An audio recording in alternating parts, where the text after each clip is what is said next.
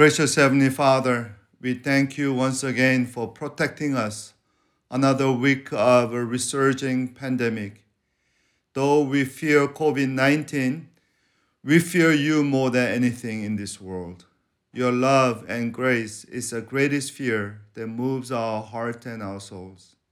Help us to fear you and honor your name as we hear your words now. In the most reverend name of Jesus, we pray. Amen. Let's read 1 Peter chapter 2, 18 to 25.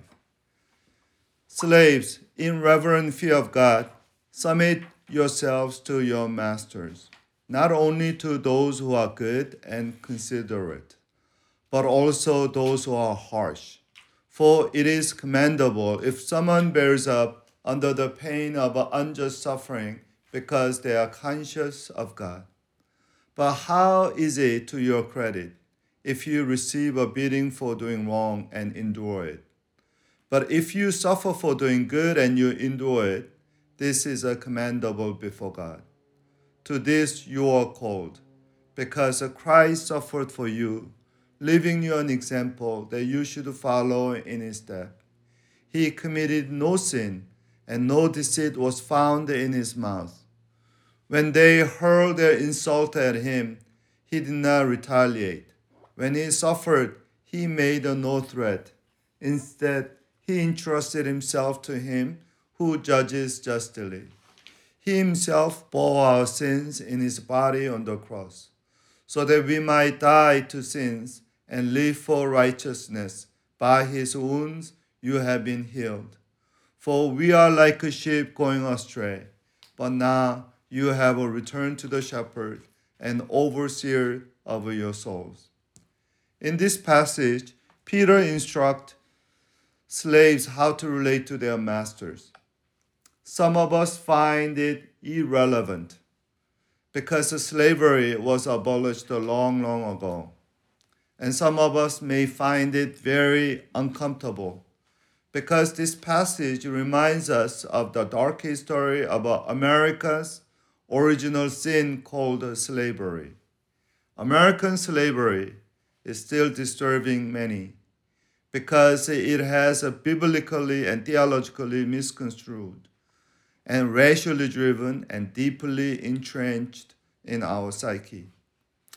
As I said before, slavery was universal in all known cultures. We're not the only one who have a slavery or had a slavery.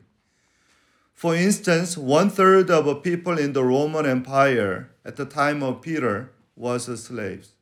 However, Roman slavery was much more fluid, meaning redeemable. Yes, many slaves become free or earn their freedom 1 or 2 generations later, or more humane, meaning livable than American slavery. So every time we read a slavery text in the Bible, I just want us to remember that once we misread the Bible and justified our greed with a pious theology. At the same time, let us remember 2 important revelations about the biblical teaching on slaves. First, biblical writers introduced a new idea into the mix, the idea of a human dignity. Christian teachers had a radical belief that each person has a value and each life is of worth far more than any socio-economical utilitarian values. Everyone is made in God's image, whether you're a slave or master. God wants to be also father to every human being. Therefore, New Testament writers challenged slave owners to treat their slaves with dignity and respect. They also challenged the slaves to treat their masters with respect and do their work wholeheartedly. So, don't let Peter's reference to slavery prevent you from picking up the principles he teaches in this passage. That is the second point. Peter is teaching here how to deal with the suffering and how to deal with the mistreatment. From this, no one is exempt. We all suffer. We all experience mistreatment at some point in our lives. The degree of suffering differs from place to place, from generation to generation, but it is common to all of us. No matter where you live or when you live, you must learn how to endure suffering. Here, I see three things that we need to notice. Three important truths or principles or whys to endure suffering.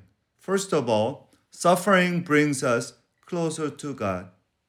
Peter said, verse 19, it is commendable if someone bears up under the pain of unjust suffering because they are conscious of God. Nothing makes us think more about reality of God, especially the ultimate reality of a life called God, like a suffering. Suffering makes us look at God. Unjust suffering leads us to cry out to God, why me, God? Why? C.S. Lewis said in his book, The Problem of Pain, this way. Pain insists upon being attended to. Pain calls us our attention. And God whispers to us in our pleasures. And God speaks in our consciences. But God shouts in our pains. Suffering or pain is God's megaphone to rouse a deaf world. End of the quote. Suffering rouses our deaf ears to the sad reality of the world broken by sin. Just like a sick person looks for a healer, suffering makes us conscious of God. That's one blessing of the suffering. Second, the righteous suffering makes us commendable to God. Verse 20, Peter said, how is it to your credit if you receive a beating for doing wrong and endure it? But if you suffer for doing good and you endure it, it is commendable before God. There are two kinds of suffering, unrighteous suffering and righteous suffering. Unrighteous suffering is, according to Peter, receiving a beating for doing wrong, and righteous suffering is enduring the bad for the good. There is no one who goes through righteous suffering more than our God. From the beginning, God has been misunderstood, offended, rejected, belittled by one creature who received his love more than anything in the universe. Later in this letter, Peter says, but even if you should suffer for what is right, you are blessed. Why is righteous suffering, a blessing? You are not only closer to God, but you are commendable to God. Do you remember Jesus' word, the last beatitude in Matthew chapter 5, verse 10? Blessed are those who are persecuted because of our righteousness, for theirs is a kingdom of heaven. Blessed are you when people insult you, persecute you, falsely say all kinds of evil against you because of me.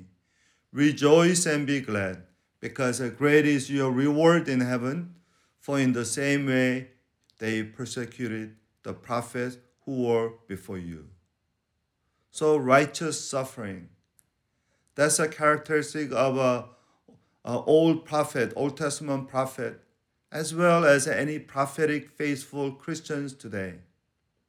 And through our righteous suffering, people can see God actually. F.B. Meyer, great British pastor, said, child of God is often called to suffer because there's nothing that will convince onlookers of the reality, the power of a true religion as suffering will do when it's born with a Christian fortitude. When we suffer for God, people begin to think about God. Finally, righteous suffering gives us a chance to come after Jesus and make us come closer to Jesus than ever. Look at the verse 21. To this you are called, because Christ suffered for you, leaving you an example that you should follow in his steps. Righteous suffering creates Jesus in us. That third and final blessing. righteous suffering creates Jesus in us. Here Peter tells us clearly, Christian faith is not just to believe in Jesus, but to follow Jesus as our example and walk in his steps. Jesus can be a doctrine or a concept that we can domesticate or compartmentalize just in one area of our life. Jesus wants to be everything to us and wants us to make him everything. That usually happens when we face unjust suffering and mistreatment. When we face a temptation to revenge and repay evil with the evil, Jesus looms bigger than ever. The rest of today's passage, Peter described the details of Jesus' example of righteous and redemptive suffering. Verse 22, he committed no sin, and no deceit was found in his mouth. And when they hurled their insult at him, he did not retaliate. When he suffered, he made no threat. Instead, he entrusted himself to him who judges justly. He himself bore our sin in his body on the cross, so that we might die to sins and live for our righteousness. By his wounds you have been healed, for we are like a sheep going astray. But now you have returned to the shepherd, the overseer of your souls. Bible tells us Jesus is not only our Redeemer, but also our judge. Therefore, we don't need a revenge, because God will do for us. He has promised to settle the score his way. When vengeance is truly necessary, God will make or take a vengeance. But we need to remember that he didn't take vengeance on us, but God showed us his mercy. Let us pray that everyone who stands against us today will experience not God's vengeance or even judgment, but somehow very same mercy that set us free. Let us really follow Jesus in his step, even in our suffering, even against the mistreatment and injustice. Let's pray. Gracious Heavenly Father, our suffering is nothing compared to the suffering of Jesus. Yet our coming glory is far greater and heavier than any burden and any suffering we bear today. When injustice hits us, help us shout out to you in the name of Jesus. While the world does not know how precious every human being is, we know we are your children because of Jesus' righteous, redemptive suffering that revealed your heart to us. Heal our wounds from injustice with the sacred wounds of Jesus. In the name of our Savior, who took our sin and death on himself in Jerusalem, we pray. Amen.